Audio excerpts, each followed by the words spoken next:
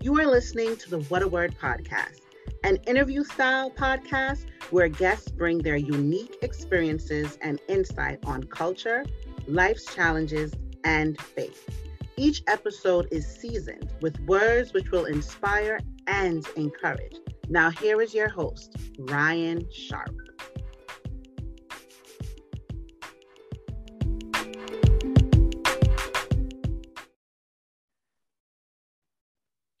Thank you, as always, for joining. When everyone is outside, people are back at work, things are, quote unquote, back to more normalcy. I'm honored that you would choose to engage via YouTube or on our podcast app. The What a Word podcast is a weekly interview style podcast, as you know, designed to inspire and encourage. And I'm excited today about our guest. I've actually been inspired by her work since coming across it on one of our social media apps. Tisha McMillan is a higher educational professional. For over 18 years, she served in a variety of capacities related to the post-education financial industry. I told her earlier before we started recording that she's the person I wish I had met before starting college and grad school.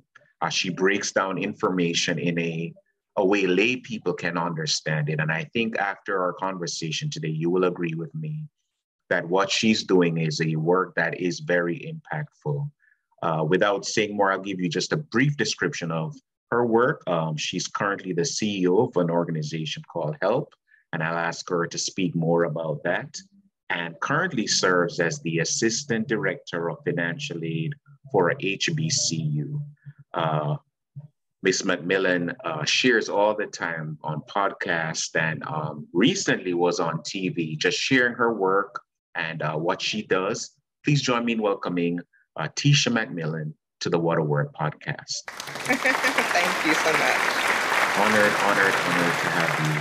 And like I said, I think what you have to offer is so invaluable, and I'm thankful that you could join us today. And we spoke off the record about the financial aid world, financial aid packages, and very often many of us, people of color variety, we look at higher education as a way to increase the likelihood that we will have generational wealth, that we will improve our own, our status. We'll improve the possibilities for not only ourselves, but our families.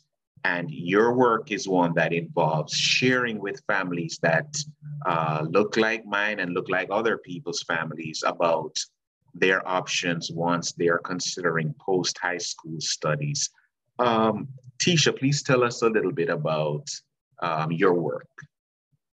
Okay, so I am the CEO of a company I call The HELP, and The HELP stands for Higher Education Literacy Provider.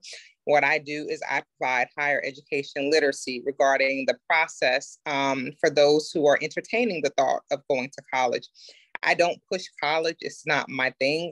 What I push is the literacy, because I think it's important for those who decide that's the route they're going to take, that these are some of the things that you have to go through. And these are some of the things that you need to understand as each year as you're completing your financial aid package. I think it's extremely important to understand the process so that you can make a better decision as far as where to go and other things. I also believe strongly in trades and certifications because truthfully, everybody doesn't want a 4-year bachelor's degree. Some people don't want to go to school another 4 years. And I think it's important to be able to give others those options because, again, student loan debt is real and it's very impactful. And I work on a campus sometimes, and I do see a lot of students who probably would have been better off at a community or technical school, community college or technical school. But most of the times it is the parents, living vicariously through the kids. You will be the first one to go, and the kid is sitting over there kind of not feeling it, not interested. And after that year or two, and those grades and the racking up of this loan debt, it's unfortunate that they end up going back home with this debt because they weren't really in it. So for me, I think it's important in our community that we don't just push college, that we also push community college, trades, and certifications as well, because blue collar workers do make a lot of money. We need to stop acting like they don't. Homeowners know we don't want to call the plumber. We don't want to call the electrician. These people make money. So trades are good, and trades are good for the country, and trades are good for those who don't want to rack up 6+ student loan debt. So what I do is I work with the population, normally first generation students who are the first ones in their families going through the process. I educate the parent and the student on what that process looks like. I like to dispel any misconceptions that we have about what financial aid is and isn't. Financial aid is not enough to cover anybody's cost of attendance at any school. So it's important to understand that you don't get all the money you need from financial aid. It's a starting point, but there's other pieces and variables that have to be added to that in order to complete the package. I work with students who are graduating or are about to graduate, and they're concerned with their student loan debt, and as far as getting into a repayment plan that's more comfortable for them as they begin their career, because truthfully, everybody's not going to qualify for student loan forgiveness. Some of us just aren't going to get forgiveness. What we got to get is into a repayment plan that gives us a payment that we're able to make each month and still continue to live the lives we want to live and not default on our student loans.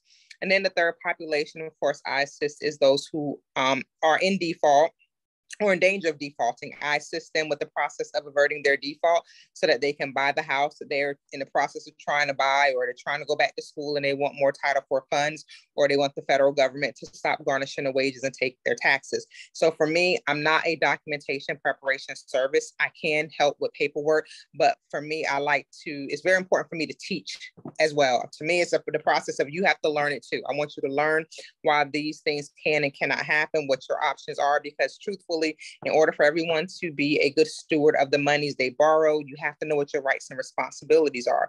And so that's what I push, rights and responsibilities. You need to know what you're eligible for so that when you call your servicer up, you know what to ask for. You can't depend on them to tell you exactly what it is you need. You need to know what your options are.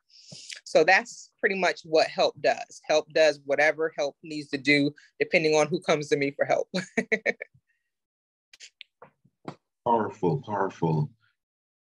And you gave us a lot to think about because, as you indicated, trade school and certifications, community college, for many years, I think people saw those not as a viable option, but a means to an end. And I think what you highlighted is we're looking back now and we're seeing a lot of people wouldn't have done terribly if they had gone to trade school. Exactly, because what we forget to mention is that when you have a trade or that skill set, you are automatic entrepreneur. We are turning out entrepreneurs via trades, because you can then go create whatever company it is for whatever trade you have. And we need to stop shaming students who don't continue who don't continue the 4-year process. It's okay.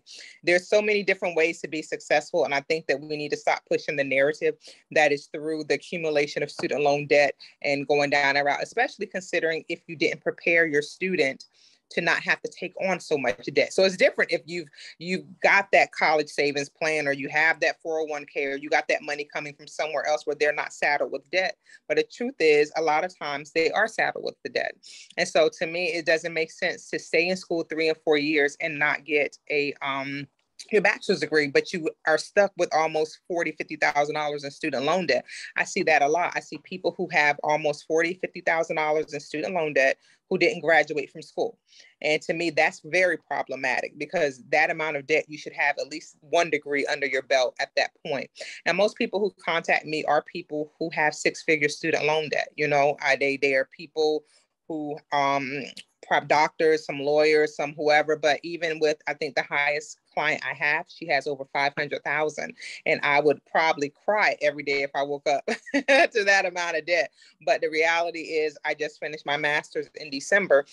And I'm also a six-figure student loan borrower myself, going to community college, trying to save money, paying out of pocket because those classes are probably half the cost of a class at a university. So I paid for community college out of pocket and had to use my loan money from FAFSA to help fund my bachelor and my master's. So, and here I am at six figures, hoping President Biden puts that 50,000 back on the table when he already told us he's not, but hoping he has a change of mind.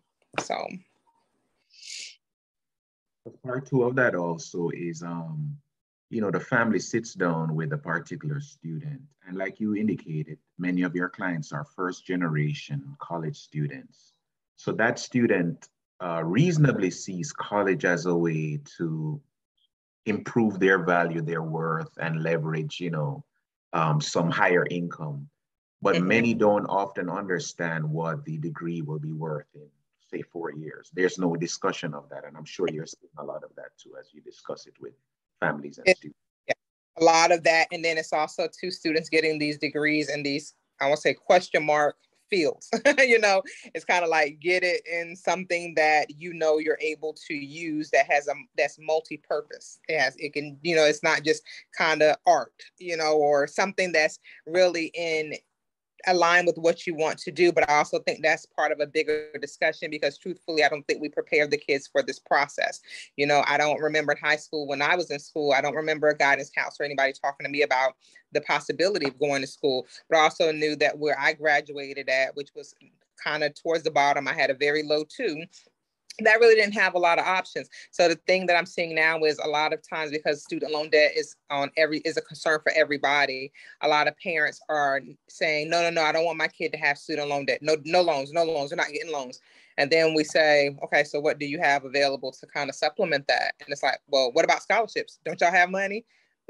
Scholarships have requirements. So if your student isn't at that point where they meet the GPA requirement, because 99% of them do have that. And if you've not prepared for that college fund and you don't want loans, you can't be realistically looking at a private university. You can't be looking at a school that is 40, 50, 60,000, especially if you don't really have anything to come to the table. It's important to be realistic and to have that conversation. But I think it starts at home. Parents need to know if your child doesn't qualify for scholarships, and if you don't have anything to really contribute to whatever this cost is going to be, and you don't want them to have loans, then you shouldn't be wasting any time looking at a university. You need to be at your local community college. Use your grant money and your free money to pay for those classes at the community college. So that way you don't have to borrow everything. You don't have to start with student loans, because most people don't realize that you don't have to accept all of the financial aid that you've been offered. If part of your financial aid package includes grants and loans, and your grants is enough to cover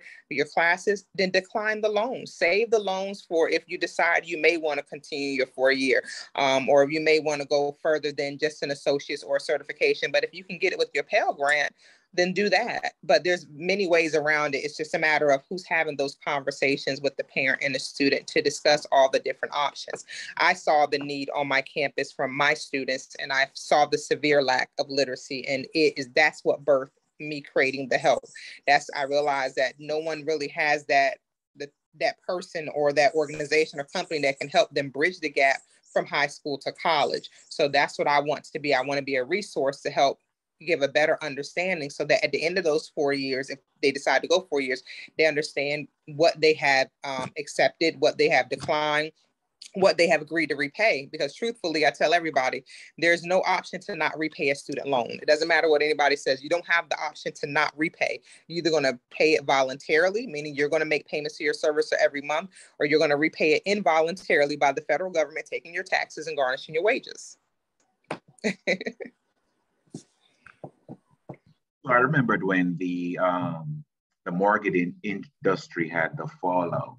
Many were predicting that student loans were going to be the next bubble that was going to burst.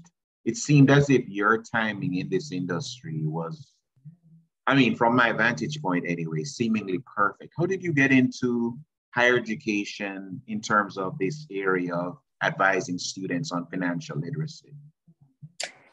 It's funny because I always wanted to be a writer. I didn't realize that this was my thing But I got a job working with a loan servicer, and I learned all the ins and outs of student loan repayment. I was with the servicer for 15 years, and in that 15 years, I held 7 different positions. So student loan repayment is my area of expertise. And once I saw the repayment side of it, I wanted to go to the beginning part. I want to know when they start on campus, when they complete the FAFSA, the beginning to the part of graduation. That's the part I wanted to learn. So after 15 years of working with a loan servicer, I accepted a position and a pay cut with an HBCU because it was important for me to be able to bridge the gap for myself. I needed to know the whole process. And once I got on campus and I saw the students and I saw so much misinformation and so many misconceptions, about financial aid, there's so many things that makes me very sad. It makes me very sad. And that's why I know it's important. It's important that I'm teaching as I'm educating them and as I'm guiding them through the process, still letting them make the decision, but making sure they have all of the missing pieces, because there is so much. I ran across a lot of parents who did not want to put their financial information on their FAFSA. In our community, when a student is 18, they grown. What do they need my information for? They grown. I'm like, they're not grown. They're 18, and until they're 24, or if they have some other qualifying condition, they will need your financial aid, your financial information to put on the FAFSA. And a lot of them would think that by putting their financial information into the FAFSA, it created a bill for them.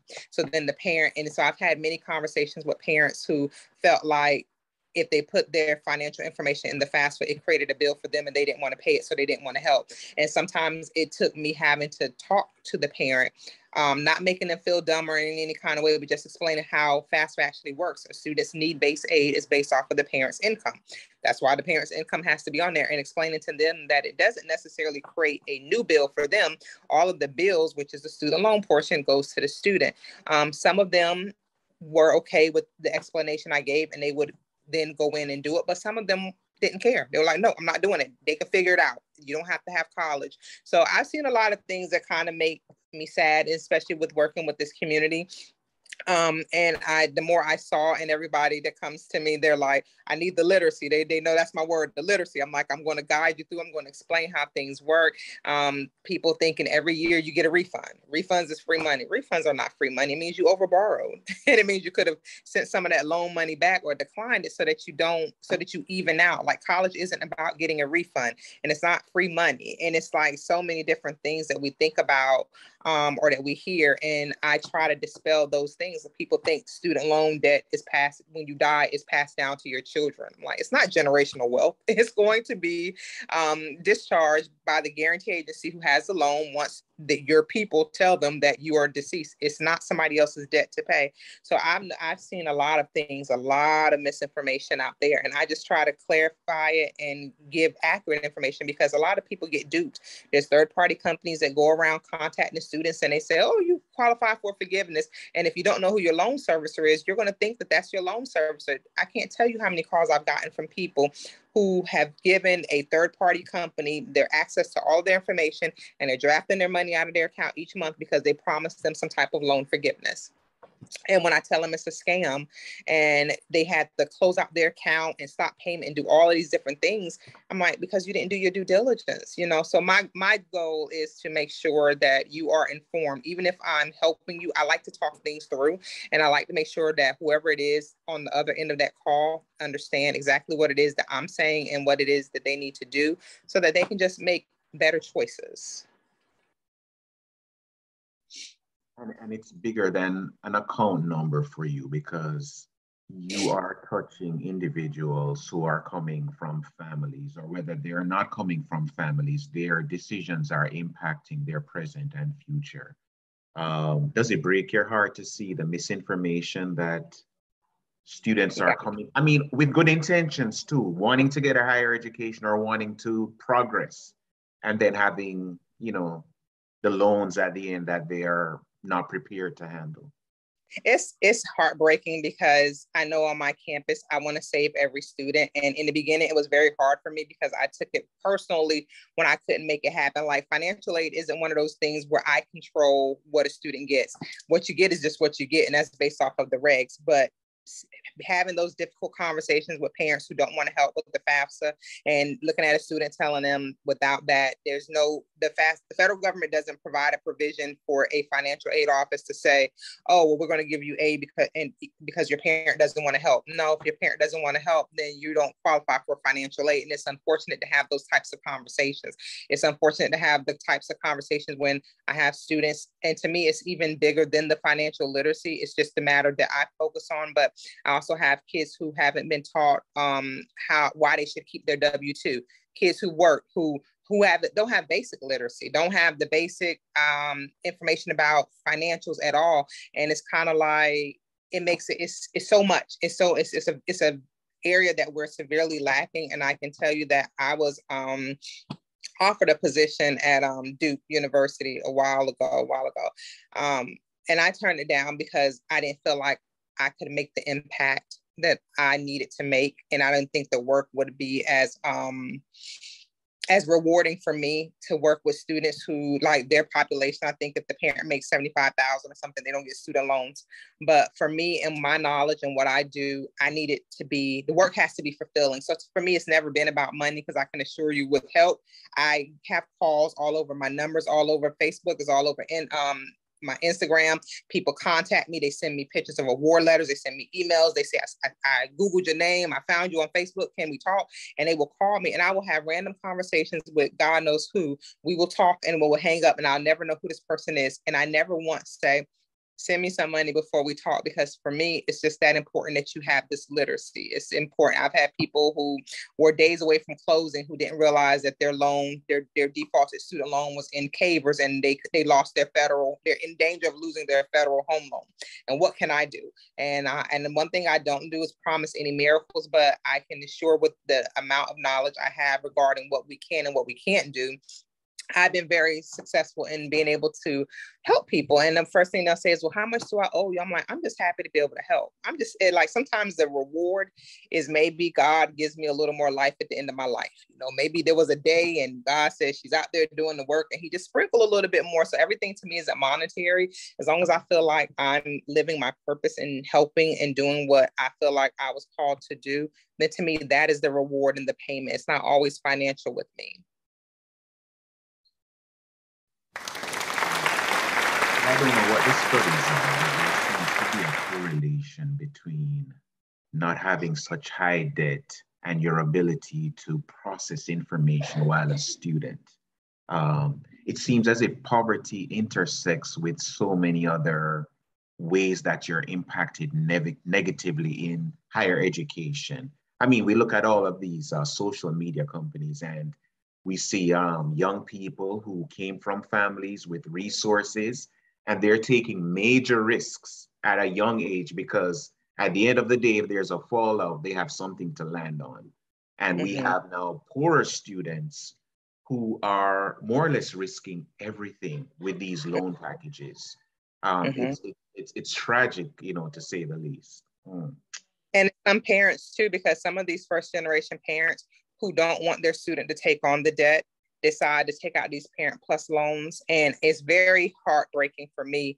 And I can't ever tell a parent what they can and what they cannot do. I can advise what's going to end up happening. But I've seen parents take on the bulk of the debt. And you're talking about parents who probably make minimum wage. And I know that by the time this student graduates, and I tell every parent, once you do that first year to get them in school, you're going to have to continue to do that to keep them there for the next 4+ years. So if you're coming out of pocket that first year and your student needs $25,000 that first year, you're talking about 3 and 4 years, you probably want to consider a different school. It's a lot, but I can't tell anybody what to pay or what to do. It's your student.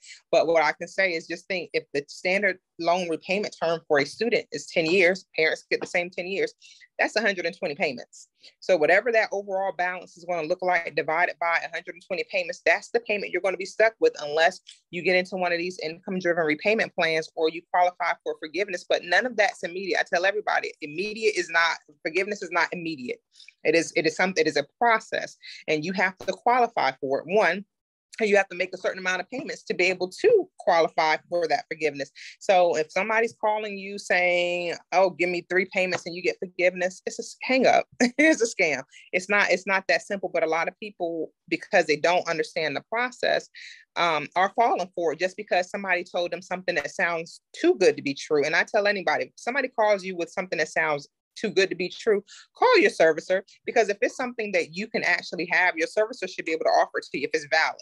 So call your servicer and don't get scammed by a third-party company that's promising you something that's totally unrealistic. It's unrealistic. You know, President Biden has been struggling to give us forgiveness. So no company is going to call you and tell you with 3 payments, you're going to get your student loan forgiven if the man in the highest office in the land hasn't done it yet. Like, we also have to use some judgment and some discernment when it comes to that as well.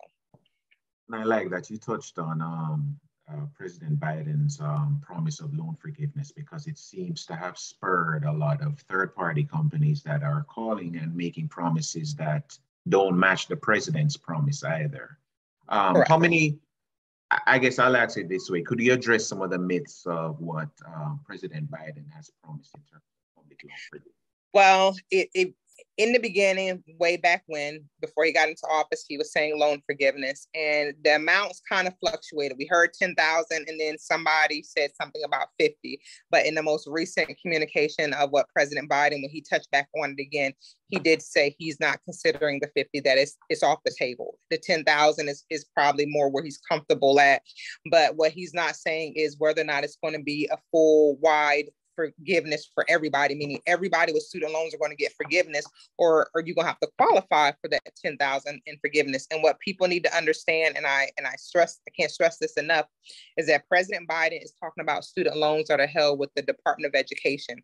That is the U.S. Department of Education and his direct loans. He's not talking to older borrowers who have those FFEL loans, those Federal Family Education Loan Program loans, FFEL. He's not necessarily said he's including those into his promise of forgiveness. So that is a question mark. Will forgiveness be extended to everybody, or will it just be extended to the direct loan borrowers? Because those are the loans held by the federal government. I did read something about there may possibly be some income threshold, possibly, meaning if you make a certain amount above that, you're not eligible for that 10,000. What we don't know is he going to include it just for graduate school, undergraduate, or will he include graduate? Because some of us probably have been paying loans so much, we probably have the graduate loans, and the undergrad probably don't have that much left on it. It just depends.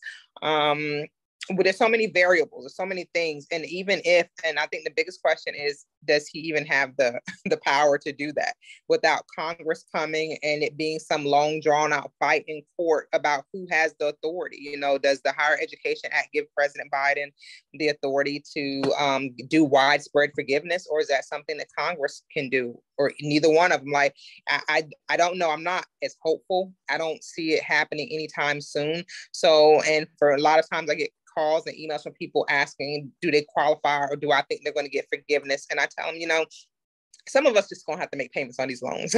Some of us are just going to have to pay. And even if he did do 10,000, for the people I know, for the amount of people who call me who have student loan debt, the 10,000 is literally a crumb. It's a crumb compared to the amount of debt that everybody has, because people have more than 10,000. You know, it costs, you know, these schools are kind of like businesses now. You know, it's not about education. It's about, you know, tuition fees, room and board. It's a business. And these schools, the cost of attendance and it's so much. So 10 is helpful. I don't want to seem ungrateful, but it really is a crumb compared to the overall amount of debt of what we have, what some of us have. And I think it's probably a good majority of us have way more than 10,000 in student loan debt. You've given us some food for thought, some takeaways. The trade school certification doesn't mean you're a failure. You know, it's a viable option in terms of advancing oneself. The other thing too is that the loan forgiveness discussion, you talk to your servicer, it is a process. It's not something immediate up front. You have to make some qualifying payments usually, and you can talk to your servicer to see if you qualify for the plan, or you may have to get into the loan income driven repayment plan. Something there are some steps that you'll have to take. And if someone is calling and saying you immediately qualify and it's not your servicer, you're Correct. probably being scammed, especially if they're asking for payments up front. Oh, and that is a dead giveaway. Once they say they need your bank account information and they will send the payments for you. I've had a lady call me and she had given her information to a company she'd been paying the last 2 years. I said, how have you been paying if the student loan moratorium has had the payment suspended for 2 years? What are you paying? She's like, I've been paying them $150 every month. Who have you been paying? She's like, my servicer. And she gave me the name of the company. I said, that's not a loan servicer. And when she called her servicer, they told her that they haven't received a payment from her in over 2 years. So she has been paying this company all of this money, and she didn't even know because they promised her loan forgiveness. So I very much stress for people to do your due diligence. Google the company. If somebody's asking for all of this information, your servicer is not going to do that. You know, your servicer is governed by federal regulations, and there's certain things that they have to do, and there's just certain things that they're not going to do, you know. And also what people don't realize is that income-driven repayment plans are student loan forgiveness plans too. It's not the one that everybody wants because it's not the 10 years. Everybody wants the 10 years public service loan forgiveness. I get it, but some of us are not going to qualify for the public service loan forgiveness plan. What we will need to do is maybe income driven, which after 20 or 25 years of payments under an income driven repayment plan, whatever loan amount you have remaining, it will be forgiven. It's not ideal, but again, everybody's just not going to qualify for forgiveness. And even if Biden does the 10,000, you may still have so much student loan debt left that the goal again is to just get that payment to a comfortable amount where you can pay and live and just understand it's just going with you. Just continue to do that. And it's okay, because a lot of times people get mad when they say, well, I've been paying this loan for 5 years and it's not going down. And then we say, well, what is your repayment plan? They're like, well, I'm in income driven.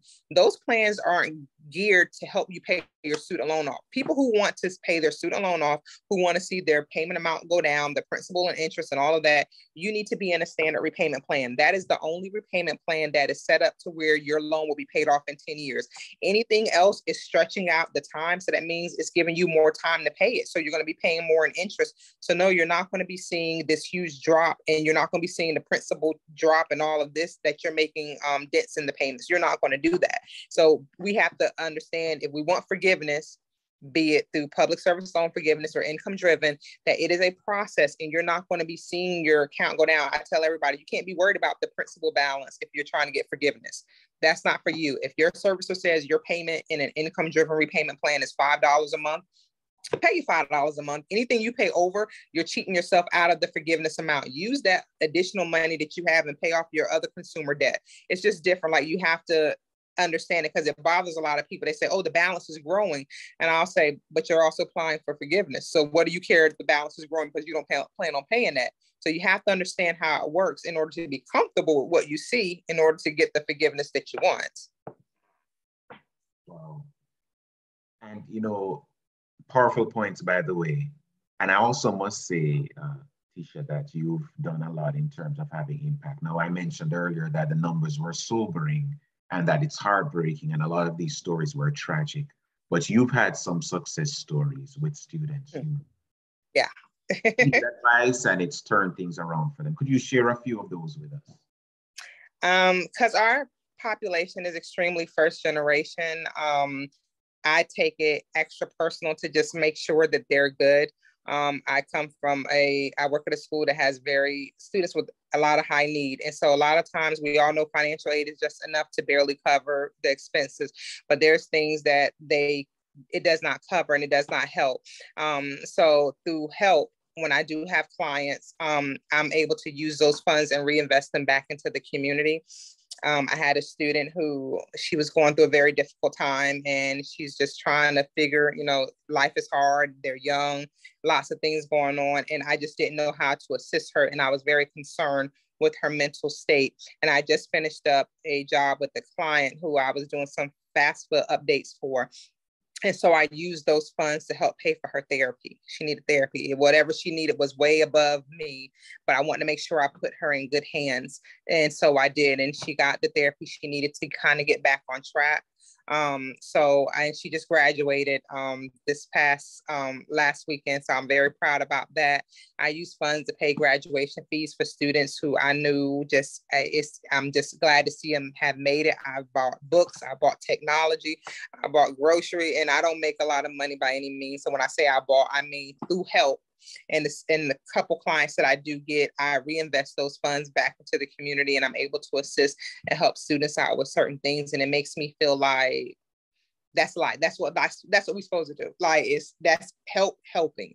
And so it makes me feel good when I'm able to do that. It makes me feel good when I'm able to see a student who I've seen struggle the last 3-4 years actually make it, because times are different. When we were in school, the battles, the things that these kids go through is so different now. And I weep, and then sometimes I have to just try to leave it at work, but it's so close to my heart that I don't know how to separate it. And it really bothered me in the beginning. And it still bothers me. I'm not that much different now. I hate when I can't get it. I hate when I can't come through for them. And I want to save them all. And I just think that one way to do that is just through understanding. I don't want somebody to have walked by me and said, nobody told them they had $40,000 in student loan debt. Nobody said that the payment was going to be about $500 month or all these different things. And the unfortunate part is my institution has a very high default rate. And, and that's the unfortunate part is they need the literacy in order to understand how impactful this default is, because nobody thinks about default now in the moment that you're defaulting. It's not until years later when you totally forgot about this loan, when it's not showing up on your credit report anymore, when you're 3 days away from closing on a house. I actually had a couple call me, and they just gotten married and managed to save up like $30,000 for the house. They was buying a house, and the wife found me on Facebook, and the husband had defaulted twice. Not once, but twice. And so their only option was to pay the balance. And it took everything they saved plus whatever they got from other people to help them to save their federal mortgage that they were approved for loan. So it's kind of like some of them, it's we don't see the dangers of default or the dangers of this student loan debt until after the fact. And so if I can just educate and just make them good stewards of the monies that you borrow, understand that regardless of what people tell you, it's not optional to repay it. You're going to be going on with life, living your best life. And it's not going to be until your job calls you downstairs and say they have an order to start garnishing your wages. It's going to be when you're anticipating that huge tax refund and you're going to get the letter saying that they took it. It's so many different things that they do. And even in certain states, they can pull your professional license when you default. So there's your career right there. You're going to benefit. You're not going to be able to benefit from a degree that you're not paying for the education for. They're going to take your license. So if I can do anything and just reach one, teach them, educate. That's why I tell everybody, I don't charge for the literacy. It's free. It's sometimes people don't know where to go to look. And if I know where to look, and if I can point you to a regulation that'll help you, or if I can explain something to you, I don't mind doing that. It's nothing. It's nothing to do that. That's what we do with each other. We're humans. We take care of each other.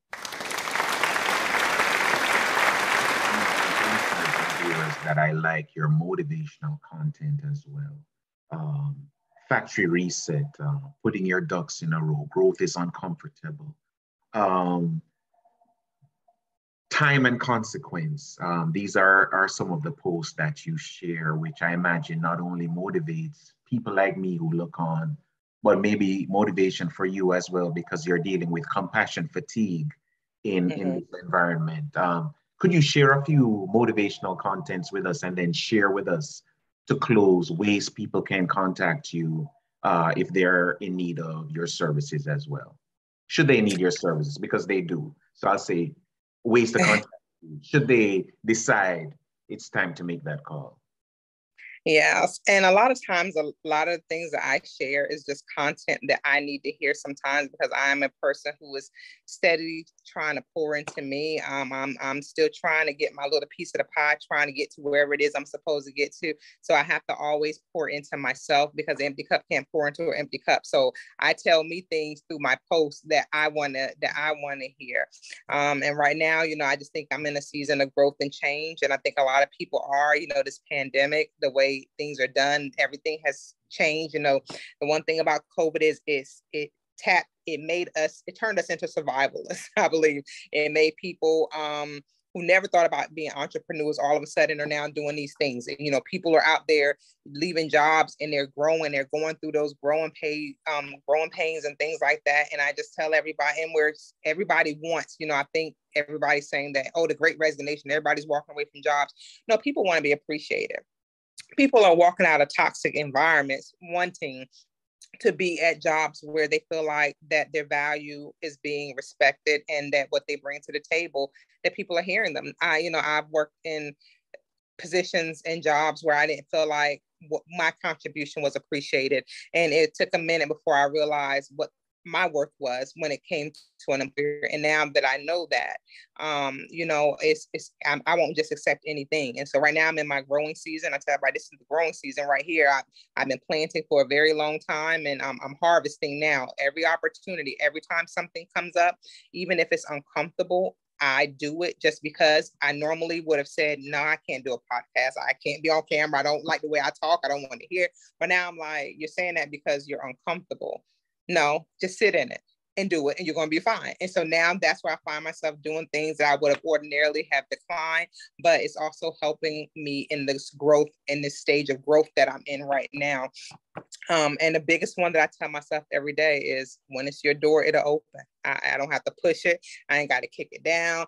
I don't have to like ransack it, but I also tell myself too, as you're looking at the door, don't forget to check the windows. Sometimes there are windows of opportunities that we miss because we're so busy looking at the door. So now I think of windows as just like doors. It's a different way of getting into a place where I feel like I need to be.